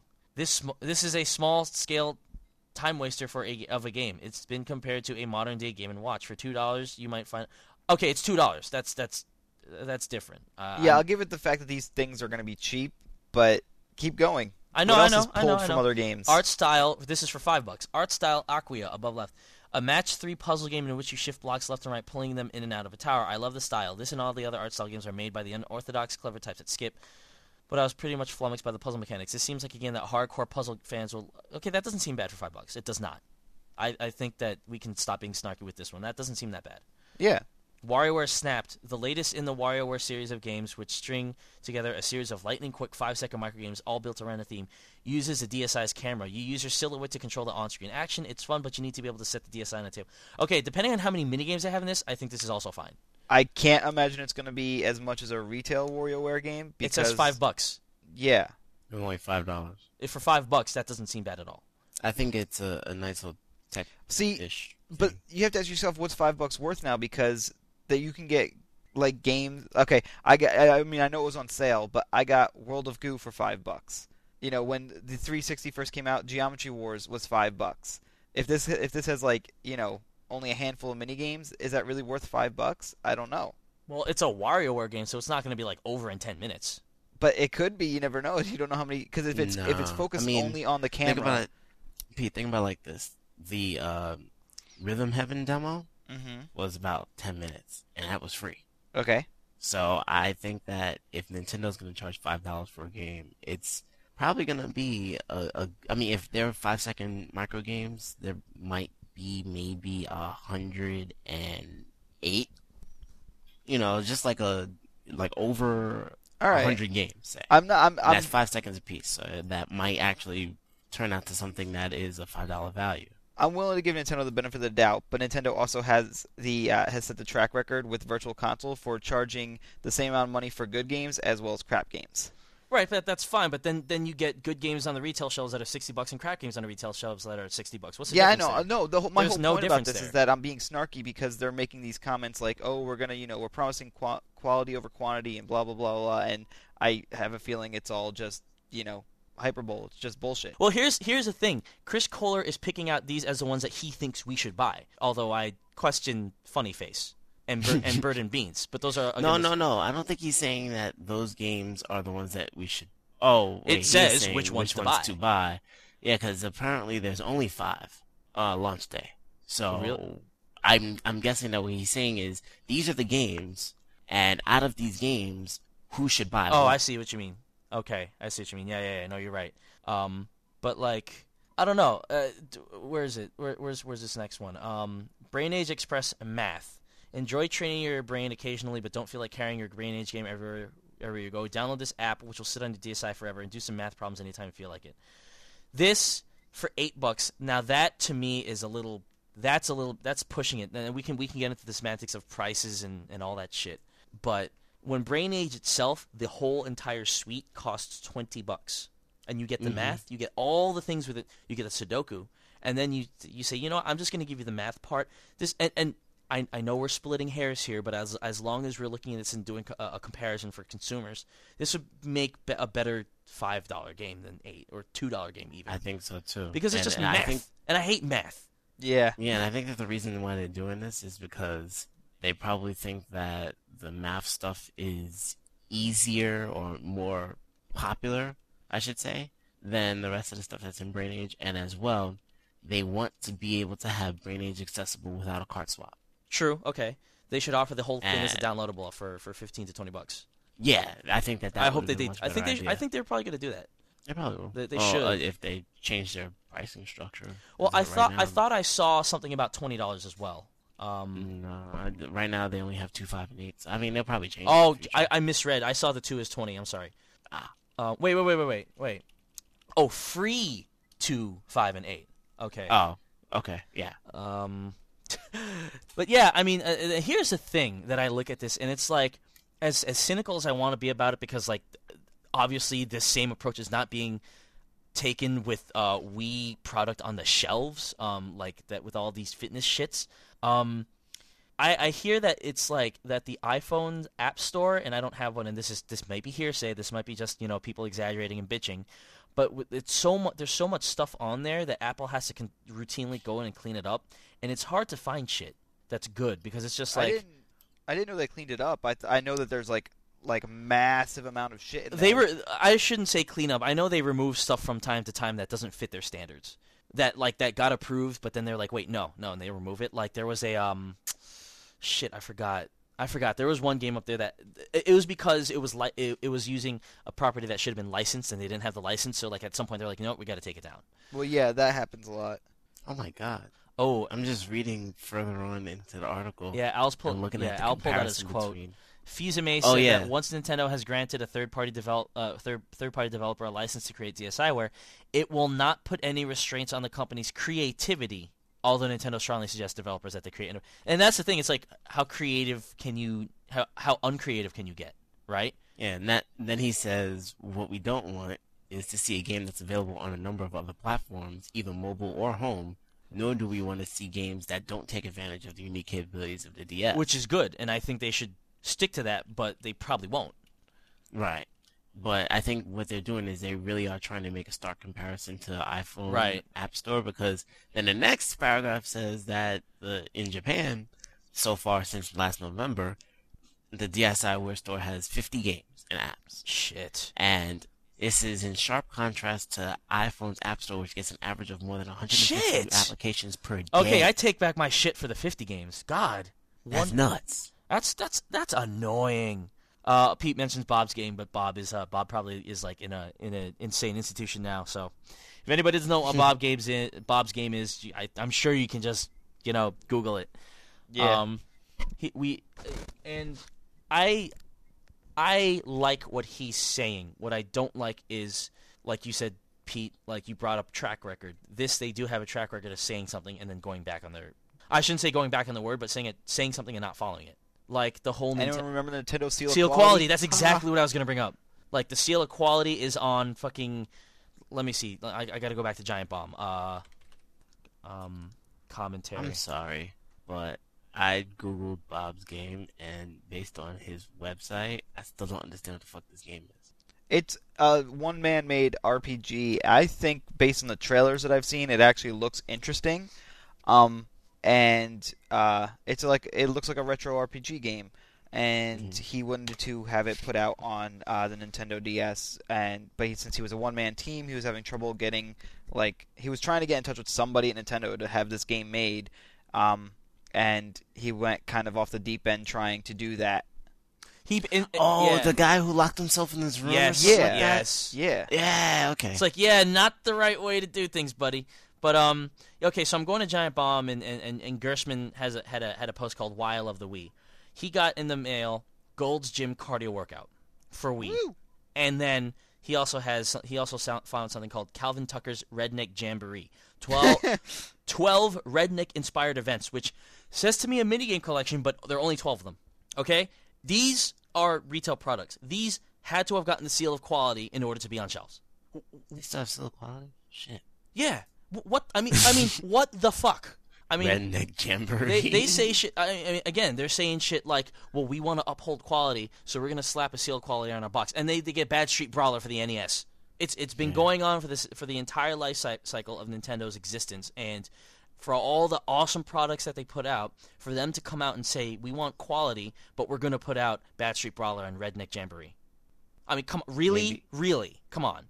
Maybe their interpretation of quality is that it works from start to finish and it doesn't crash. Yeah, I mean, I'm sure the Nintendo games maybe. I don't want to sound like a complete ass because I'm sure there's going to be great stuff on the DS, like on the DSiWare Right. and stuff. It's just are they going to this flood particular it? story is just silly. If they keep on their word, I will, I'll give them back major cool points. But I'm just skeptical that they will keep to their word. Like Like, even, oh my god, even the Virtual Console, they've been stingy with Virtual Console. They've been releasing things like, they used to do it three games a week, and then they put it down to 2 to release WiiWare stuff, okay? And you'd think that, okay, they're only releasing a few games on Virtual Console and WiiWare every week. They've got to be good, right? But then they go out and they put the stupidest old NES games on there. And it's like, why? And then they put, like, there was some really stupid looking WiiWare. I'm trying to think. Okay, one example is the stupid sandcastle thing. It's like crap mini game. you're gonna cut it down to 1 game a week, and you're gonna say that you're gonna focus on. Well, okay. To be fair, they didn't. I don't remember them actually coming out and saying we're gonna focus on quality for WiiWare, so we're only going to limit it to 1 a week. But if you're going to limit it to 1 a week, why is that one going to be a sandcastle game when you could be giving me like more stuff that is similar to Lost Winds? Or is it the fact that Gradius Reborn? Or what? Gradius Reborn. Or Gradius Reborn. Or is it the fact that all the developers just want to make shitty games and you're saying, okay, because people are going to come visit the store and buy something because they see all this stuff there, so we don't mind you giving us a shitty game as long as it makes our shelves look big. This just rubs me the wrong way, and I hope that they stay true to what they're saying here, is basically the 10-second version of our 50-minute conversation on this. Any other comments on this before we go to our last bit of thing?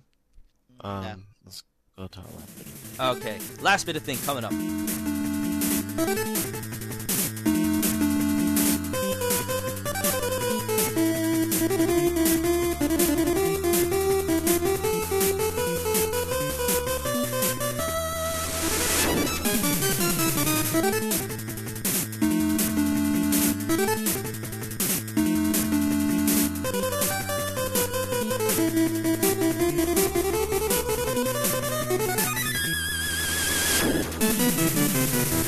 We're at our last bit of thing, which is it's the Game Boy's 20th anniversary. Let's What? let's reminisce. Yay! That's the end of the podcast. No. The Game Boy was pretty awesome. I remember playing Paperboy on it like forever fucking ago. Was it how close was it? Was it more of an arcade port, or was it like trying to be like the? You know what? I asked this because I played the Commodore 60 version of Paperboy. That was my very first Paperboy, and like the arcade version was almost nothing like it. And so I should say that the C64 version was nothing like the arcade version. And so I'm wondering how like the NES and Game Boy ports were. Okay, in my fuzzy drug-addled memories, Drug-addled. I remember it being kind of like the arcade game, just, the pea soup green color. Right. The piece of color. Let's see. I didn't get a Game Boy actually until it was out on the market for about 3 years, and I got a yellow one. A yellow one? Because this is when Donkey Kong Country for the Game Boy came out, and they were doing all these colors. And so I got myself a yellow one, and I broke it with a headbutt. Oh, shit. I broke it with a headbutt, and so I ran down and got a red one. Wow. Wait, you headbutted it because?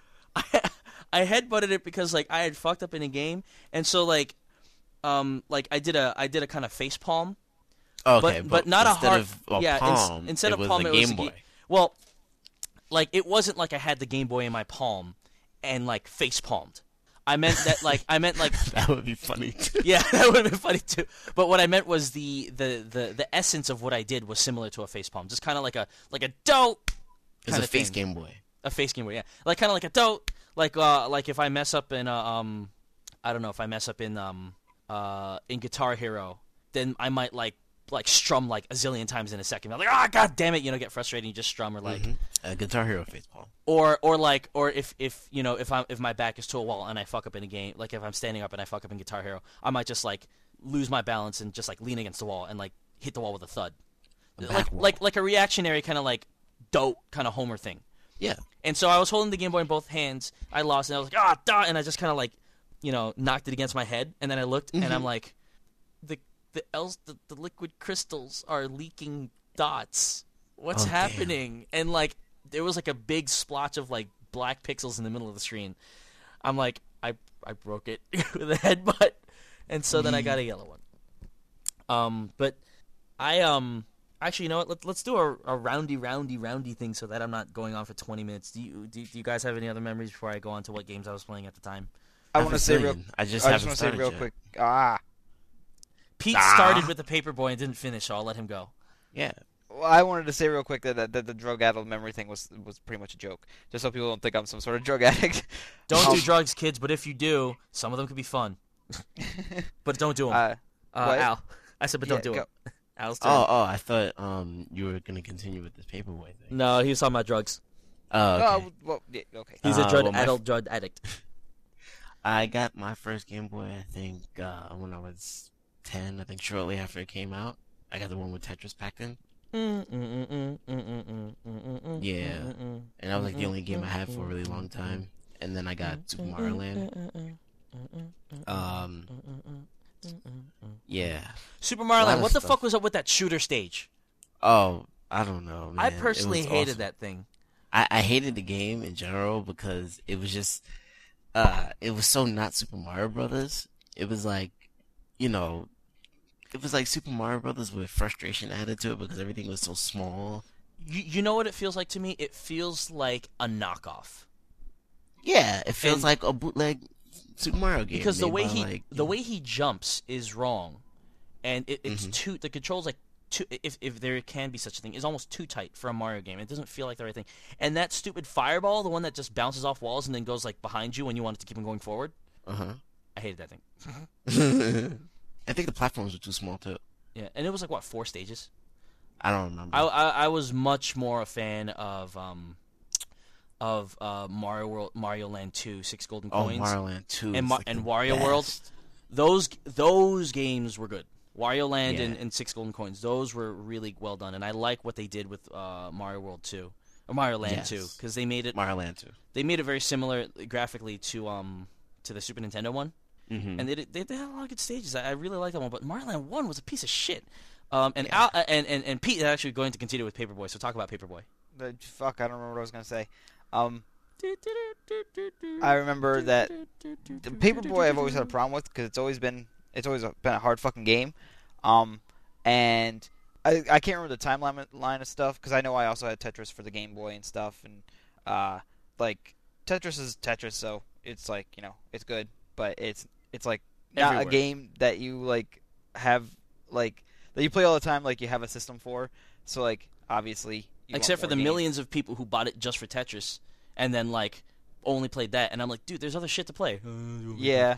But like I remember, like from what I can remember, I only remember having Tetris and kind of Paperboy at the time, and Paperboy really frustrated me.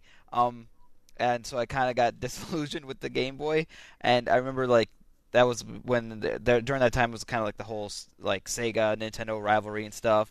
So I kind of switched over to a Game Gear, and that thing made me sick. Really? Playing Sonic on it Oh, shit. would make me like I don't know if it was just because of the motion blur on the on the Game Gear, and the sense of speed with Sonic, but that would make me kind of feeling sick. And I eventually did go back to the Game Boy because of Pokemon, for Pokemon Red, and that was probably like this is pretty much going to end my memories of the Game Boy because that was pretty much the last thing I remember playing on the Game Boy. I'm sure there were other games that I played in between, but after Pokemon Red, I pretty much didn't pick up a Game Boy again until the Game Boy Advance SP. Okay. You know what I have fond memories of? That Batman game that was completely not Batman. Oh man! Like it was following the movie, but Batman doesn't have a gun. But that game was still fucking awesome. I love that game. I still remember the music to the first stage because that's pretty much as far as I got on a regular basis. Because the second and third stages were really hard, and I barely got past those. But there's a Batman. There were a lot of bad games on it too, though. Like let's not talk about the bad game. And when I say bad, I mean like unexpectedly bad. Like it's like you put on a game that normally should be good, but it just feel like the Mega Man games on them did not feel right. Like he was so sluggish. Yeah, the Castlevania games didn't feel right. Well, Castlevania Adventure was shit. It was awful, but Castlevania 2 felt all right. Oh wait, the first one was bad. Yeah, The first one was terrible. The second one was all right. cool. The third one, or whichever one of them, which was with Sonia Belmont, the girl, was also pretty bad. Like, it's just something about they just didn't know how to effectively program for it. Because I remember, Al, you said one time it was like one of the hardest things to program for. But like it just couldn't get it done, and so games like Mega Man just felt awful. And there was like a Ninja Turtles game, which was side scrolling, and I think like they had reversed the jump and attack button so that B was jump and A was attack, and Yeah, it just I felt believe that super floaty, and it was just Fall of the Foot Clan. That yes, that one. Yeah, Oh I'm my looking God. at a list of all of the Game Boy. Original Yeah, that's Game what I Boy had to games. bring up because I have to remember what the hell I played on it. Yeah. I used to own this game like hardcore. They had a really fruity looking jump kick though. Yeah. You remember that? It was like stupid looking, but yeah, that was just god awful. And then my bag of shit. Obviously, there's Street Fighter 2 for the Game Boy and Mortal Kombat for the Game Boy. Those were awful. Those were god awful. And Mortal Kombat 2 for the Game Boy was nothing impressive, and I'd say it was a pretty bad game. But at least they kind of got the feel of it right. Whereas, oh god, I should make a video of Mortal Kombat for the Game Boy one day. I should. I really Oh, man. oh god. And Street Fighter as well. But at least Street Fighter had good graphics. That's the one thing that it had. It had decent graphics. But then I remember like I bought College Slam for it because like I wanted to play a basketball game, and actually that was not that bad. That actually felt like NBA Jam, so that was all right. But like there's so many things. Oh, what else? Help me out here, guys. There's so many like good properties that should have been good but were terrible in Game Boy. Bill and Ted's Excellent Game Boy Adventure. Oh, jeez. No, probably not. I remember being frustrated with the original Game Boy Double Dragon. The original one, yes. The second one was awesome. I didn't play the second one, but the first one, like there was something about it that it just made it really, really fucking hard. I'm trying to remember if I can remember what it looks like. It was the second level that I always had trouble getting past, that I would lose like many lives on. And then like when you move down to the fourth level and they tried to replicate that cavern stage from the NES version, which was also bullshit, and you had to jump over the moving platforms. That was god awful. It was just terrible. And then Damn, they don't have a picture of it. I would remember what it looks like. I mean, if I would remember what the game is like, if I can remember what it looked like on Game Boy. it was. I think it was a very faithful reproduction of the original Double Dragon, just in black and white. I think they did a good job with the graphics on that one, if I remember correctly. One game I did like, Revenge of the Gator, was a pinball game, and it had alligators, and I liked it. Oh yes, I enjoyed that one a lot too. It's like, what the fuck did there's- these gators come from? But it's fun. There was a lot of puzzle games that I liked for Game Boy that I used to play a lot. There was one game that my uncle had. Yes, you can say it. Master Mike. It was this game called Quarth, and it was a shooter type of game, kind of like Space Invaders, but it was a puzzle game like Tetris. These blocks would come out from the top of the screen, and what you'd have to do is you'd have to shoot, fill them in, like you shoot the blocks that come down to fill them in to make squares. Mm-hmm. And you had to basically make squares as probably as high, like vertically, or as long horizontally as you can to get the maximum amount of points. Uh-huh. And they will come down in these weird forms, these incomplete forms. And that was a really cool game that I played a lot. Once I learned that, because at first I thought this was a shooting game, because nobody explained it to me. Right. And I kept losing because the blocks kept coming down, but I was making these, like, retarded looking blocks. So You're like, I'm shooting these, they're dying. Why am I not winning? then I used to play Kicks a lot. I don't know, I just love that game for some odd ass reason. Drawing and not getting attacked while you're in the middle of the screen. I don't know, something about that I really like. Let's see. Here's another bad one, and I think it's made it to my bag of shit. Terminator 2. Oh, I never played Terminator 2. And the only reason why I bring it up is because I played it a lot because my friend had it. It's not because Terminator 2 should have been a good game, because all the versions of it were shit. But yeah, that was a pretty weird one. Go ahead. I'm sorry. I'm just still trying to think of another puzzle game, but I do have a funny memory relating to the Game Boy, and that's there was a contest in my school because we were running a club, and the prize was Operation C for Game Boy. Oh, And okay. I was a part of the group that it was like 3 of us, so we all pitched in money to buy the game, and we ran a raffle or something like that, and I won the raffle. Nice. But, this is before I understood, and I think this is when, the moment that I understood that people affiliated with an organization cannot win their own contest Oh, because everybody got mad that I won it, and I was like, hey, I won the raffle, whatever, and I kept the game. oh, here's another bad one that should have been good. Nemesis. Oh, Nemesis. Like- Yeah, I kind of like it, but it was too hard. That's what I'm saying. Like, I mean, it was made well, but it was made way too hard. I will say though that when I was talking about Donkey Kong Country on Game Boy, the Rare made some impressive. In my opinion, I thought there were some impressive ports that Rare made on Game Boy. I own Donkey Kong Land, or whatever they called it. Let me see what the official name is. Donkey Kong Land and Donkey Kong Land 2, and Killer Instinct for the Game Boy. And Killer Instinct, even though it was frustrating to play it with 2 buttons, the engine actually worked really well. Like, it moved just like Killer Instinct, and the combos came. Whether or not you like Killer Instinct, that's another matter. But Right. the combos worked, and like if you knew how to do like Fulgor's or whoever, if you knew how to play with the skeleton dude in the original console version, in 5 minutes you'd be playing with him in the Game Boy version like a pro. And I was just really impressed by that. And that's why I was so disappointed with Street Fighter, because it's just like, why couldn't you do the same thing? You know? Then, you know what? I will say, though, that the Game Boy was home to the game that got me into role-playing games, Final Fantasy Legend 2. Yes. And I think we may have mentioned that in like the games that had the most impact in our lives, like episode like 40 or something like that. Yeah. And I think I said Final Fantasy 2, but this was like at least a precursor to that, because Yeah, it was that was definitely one of the games that got me into after Final Fantasy 2. That really kind of got me into RPGs. they're coming out with a DS remake in 3D, kind of like what they did with the other games. I don't know if they're just going to come out in America though, but I wanted Hopefully to. it does. I would buy Yeah. it. Pete, fond memories or shitty memories? I can't remember other games. I'm like looking through these lists of games, and I'm like, I know I played more games than the ones I mentioned, and yet Right. I can't remember if I played some of these games on the Game Boy or the Nintendo. I Right. remember the Like other shitty games that like I Home played. Alone. Did I play that on the Nintendo or did I play that on Game Boy? They're all shitty. It doesn't matter. They're the same shit. Yeah, I used to play Quirk, the tomato game. The tomato game. Yeah, Quirk was a little tomato, and he had to get through stages. There were like puzzle stages. I used to play Boxel, which was a box moving game. And you had to move the boxes into certain locations to pass the stage. And that was a puzzle game, of course. All right.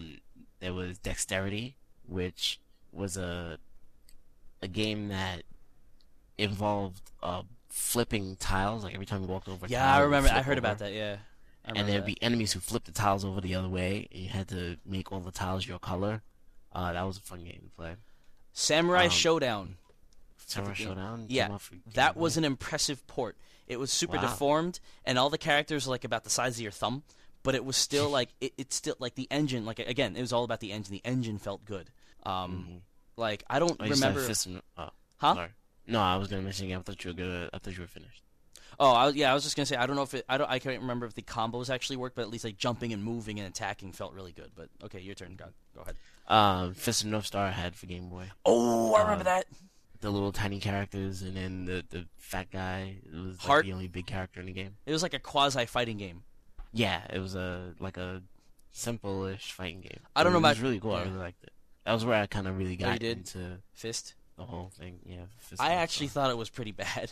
Like I found it frustrating because like I would just be jumping around from side to side, charging up my fireball and letting it go. That's how I beat one of the guys. And I'm like, anything else I try, I would die. So I'm gonna use this cheap tactic, and it's gonna work. Yeah, see, I used to only use Ken, so like any other character that I played with, Yeah. I didn't know how to play with, so I was just like, let me just play with Ken. I was Was 10, 11. wasn't years old. Hart unable to jump, or am I remembering it wrong?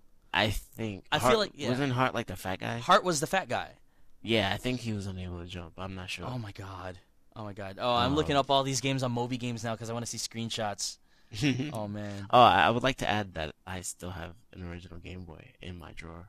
I don't think I have mine anymore, but at some Yeah, point. I had taken my aunt's for safekeeping because she wasn't really gonna do anything with it. Right. So I was like, let me have it. So it's in my drawer. The Game Boy huge. I actually, Game Boy huge. I think I've had one of every Game Boy that was ever released. I had an original Game Boy. I had the Game Boy Color, but before the Game Boy Color came out, there were like 3 other Game Boys. There was the Game Boy, what was it called? Pocket. Yeah, Game Boy Pocket. I was gonna make a comment about all sharper these. screen. List them all off. I had a Game Boy Light, which really only came out in Japan. It had the like Mylanta blue backlight. Mylanta blue.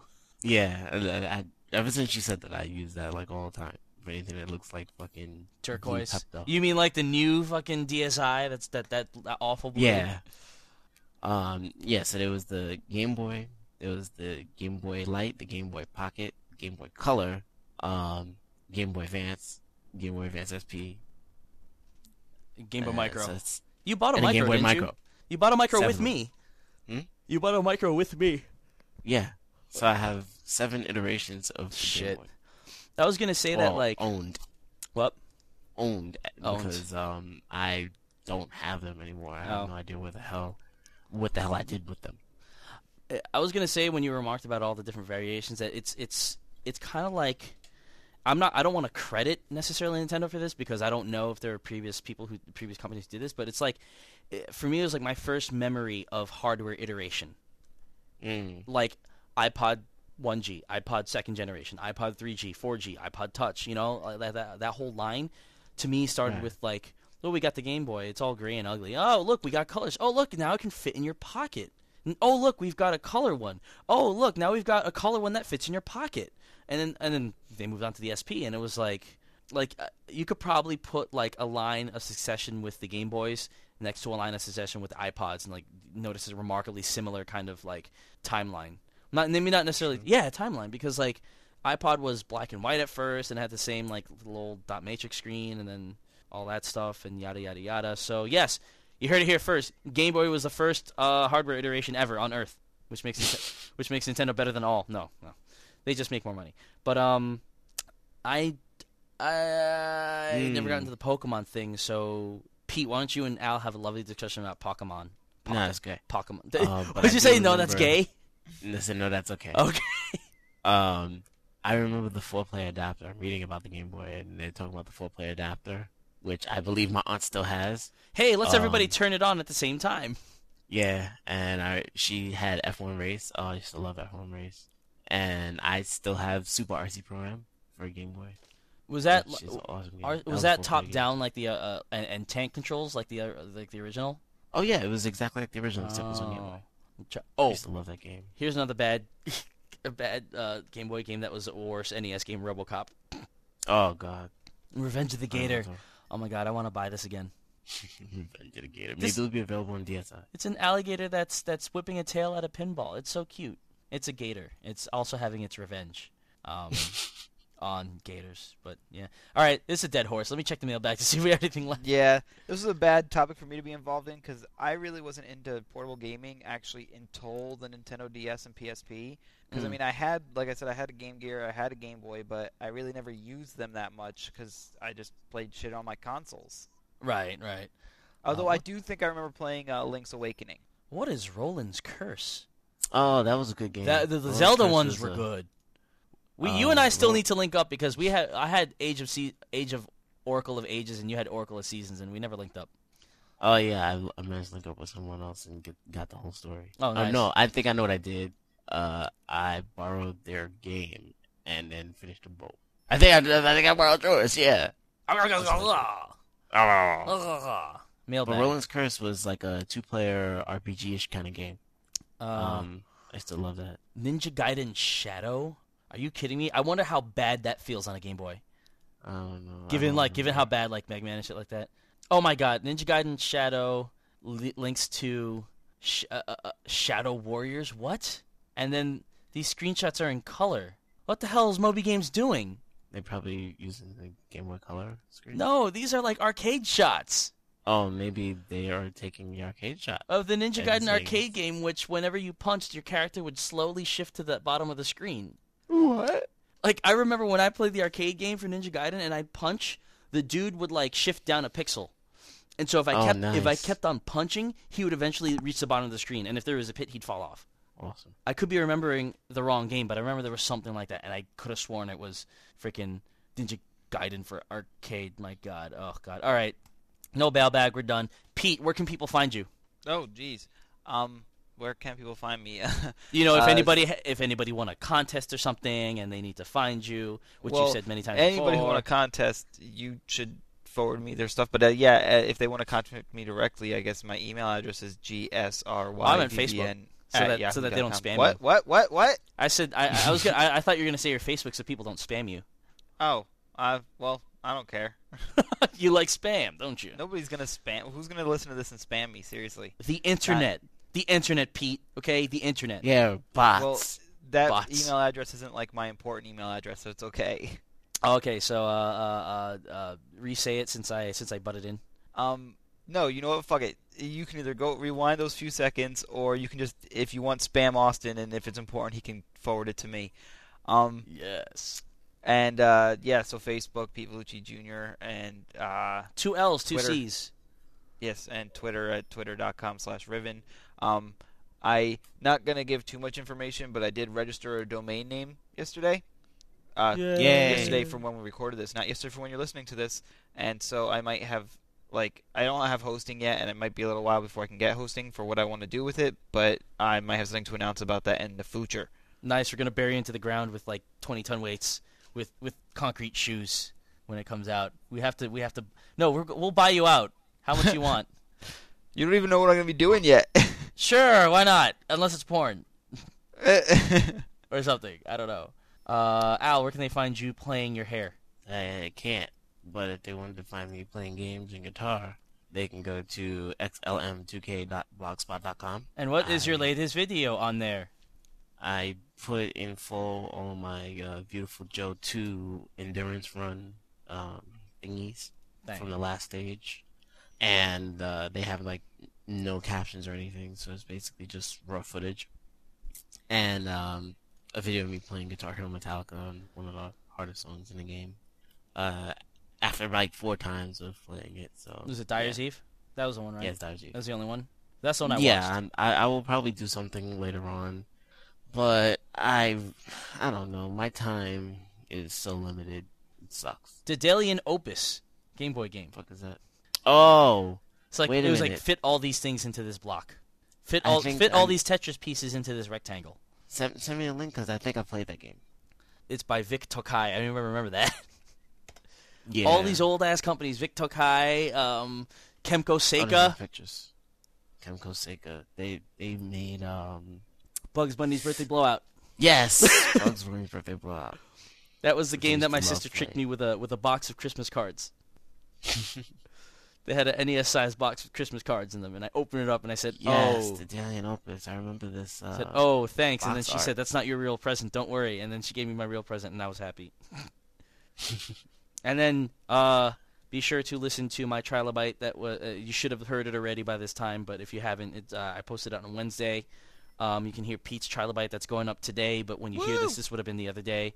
So not today, but the real Saturday. And then Al does not have a Trilobite because he has more important things to do, like watch 24. And I say that with no tongue in cheek. I actually mean it. 24 is more important than the Earth. So Than the Earth. So if you haven't watched 24 and you're listening to this podcast, pause the podcast, go watch 24, and then come back and listen. Hey, guys. Yo! I'm going to totally drag this out a little longer. Sure. If you could only own one arcade game or arcade/pinball game or anything like that, what would it be? Just one. Oh, that's a good question. I used to have that answer. I don't anymore. When you say pinball, do you mean like upright pinball game, right? Not video pinball? Right. Like something that would be in an arcade. I'll have to think of I have to eliminate all the things that I could get at home. So no Marvel vs. Capcom. That's a good question. Find the answer next week on the next exciting episode of Try Again. Yeah, people email in what you would own if you could own one. I would have to go with I don't know what game yet, but I would narrow it down to a pinball game. Yeah, Because you can't get those. Like, you could get a better version of Rygar on the NES, even though it looked like shit. It was better than the arcade version, which was the same goddamn thing over and over and over and fucking over and over and over again. yeah. And, like, wait, okay, so are you? But are you? Is your hypothetical question taking into account the fact that yes, we can get Midway arcade classics at home, or are Sure. you saying in this? Okay, Yes, so then yeah, in today's world, right now, today, Okay, fine. I'll make it easier. Oh, pick one pinball and one arcade game because I could choose one of each. But pinball to me is infinitely replayable because I would want Bride of Pinbot as my pinball They arcade. made a Bride What? of I never Pinbot game? played the Bride one. Yeah, Oh, like wow. that's I'm pretty sure that's what it's called. I mean, it's definitely it might be called something else, and it might be the subtitle, but there's definitely a sequel to Pinbot, and it has to do with a chick, and she is the bride of Pinbot. I think Nice. there was a Pac-Man pinball game that was the casing was all yellow and shit. Let me see. I would get that just because it's so weird looking. Do you have a favorite I would pinball get the game? Terminator 2 pinball game because I love that game. Oh, I never played That that. was pretty good. That one, the one that had the like the little LCD game where you had to pull the trigger repeatedly. Yeah. I never played that. Internet Pinball Machine Database. Ooh, Bally, Mr. and Mrs. Pac-Man. I think this was it. No, this wasn't it because it's not all yellow. But this is great. Go to P, I as in insult, P as in penis, D as in dildo, B as in breast.org. Internet Pinball Machine Database. This is the greatest thing ever. I think I'm going to bookmark this. I love the Oh. internet. The one I'm talking about is, just so you know, that is called apparently The Machine Bride of Pinbot. Bride of Pinbot. Let's see. Holy shit. There is a good picture of it on IPDB. Holy shit, she I has think boobs with grill lines in them and she has a really manly chin. Ew. That's gross. Yes, it had a lot of sexual connotations Oh, in the I've game. seen this. Oh my god. Which one? Where have I seen this? Her nipples are flashing red lights. Yes. That's terrible. Oh man. It was a good game though. No, I'm sure it was. I mean, I'm just saying it's funny. Pac-Man. So what about arcade game then? If discounting pinball games since we chose those. I'm not choosing Pac-Man because I gotta make sure it's the right one. But I don't While know. you're looking, Al. Yeah, you guys go. I don't know. I told you I had an answer. I would have immediately had an answer if it was like 15 years ago. What would that but have been? that would have been Hypothetically, Simpsons or the Simpson arcade game. Ninja Turtles. See, yeah. Mine would either be Simpsons or Teenage Mutant Ninja Turtles, and I think I like Simpsons more. Yeah, I think I like Simpsons more too because it hasn't been available in a home console. Yeah. So, and I think that it got more content. I never made it through far enough in either of those two games to actually tell how much content there was. I don't think I've ever beaten either one. You know what? I'm gonna call it Arkanoid with the little dial. I'm gonna say Arkanoid. And it would be the Arkanoid's- tabletop Damn it. version, so I could put my drink on it. I know a game, Outrunners, because that's like my favorite game. It has like my favorite driving music, and it was the only two-player Outrun until like the new Outrun, but it was a two-player cabinet Uh-huh. that had different cars, different types of cars, as opposed to just having like Ferraris and whatnot. It had like a dune buggy, and it had a Ferrari, and it had other different kinds of like cars and SUVs, and it had real physics such that if you played the dune buggy and just drove on the dirt the whole time, the dirt edges, you would actually go faster. Oh wow. Yes, I used to win all my races by just driving with the dune buggy and putting on my music and just driving on the corners and winning. Right. It was awesome. I don't know if you guys heard me, but I said the Arkanoid has to be the tabletop one so that I could put drinks on it. There were too many pinball games, and I played them kind of interchangeably, so I can't really name one. The only one I remember, like I said, is clearly is Pinbot, our Pinbot, and the Pac-Man one, and it doesn't seem to be the one that I'm seeing here, so I don't know. Because my favorite pinball game is actually not a real pinball game; it's a digital one. So, but that would be High Speed on the NES. And Yeah. I don't know if that ever came out on as a real pinball machine before, but that was my pinball game. I liked it a lot. But yes, okay, so yes, pinball, trilobites, stuff. Email us with your pinball/arcade game. Answer Pete's question, answer Dende's question, which was, what classic arcade game do you think would have to be in an arcade if you were building one? Also, Best email will win something from me. It'll be a random picture of the game you name. Also, Supersonic, you did not send us you saying video as was Oh, requested yeah, he by fails. Pete, so you fail. Also, nobody sent in a pretentious new moniker for the term video game, so you still got Everyone that. fails. Everyone fails. Well, granted, when was the podcast posted? Wednesday. Yeah, maybe we need more time. That's 3 days. That's enough time. Okay. I'll give Supersonic one more week. Well, I mean, you can still do it. It's just you fail for this week. Yeah. Yeah. Yeah. One more week or I find you. You find him and do ninja stuff to them. Or whatever. All right, that's it from us. We are going to go. So for Al. Peace out. For Pete. I really don't do drugs. For Slunks. I am Slunks. I left the podcast early. I am Slunks. I've been your host, Mr. Chupanasan, and we are... Stop the fat.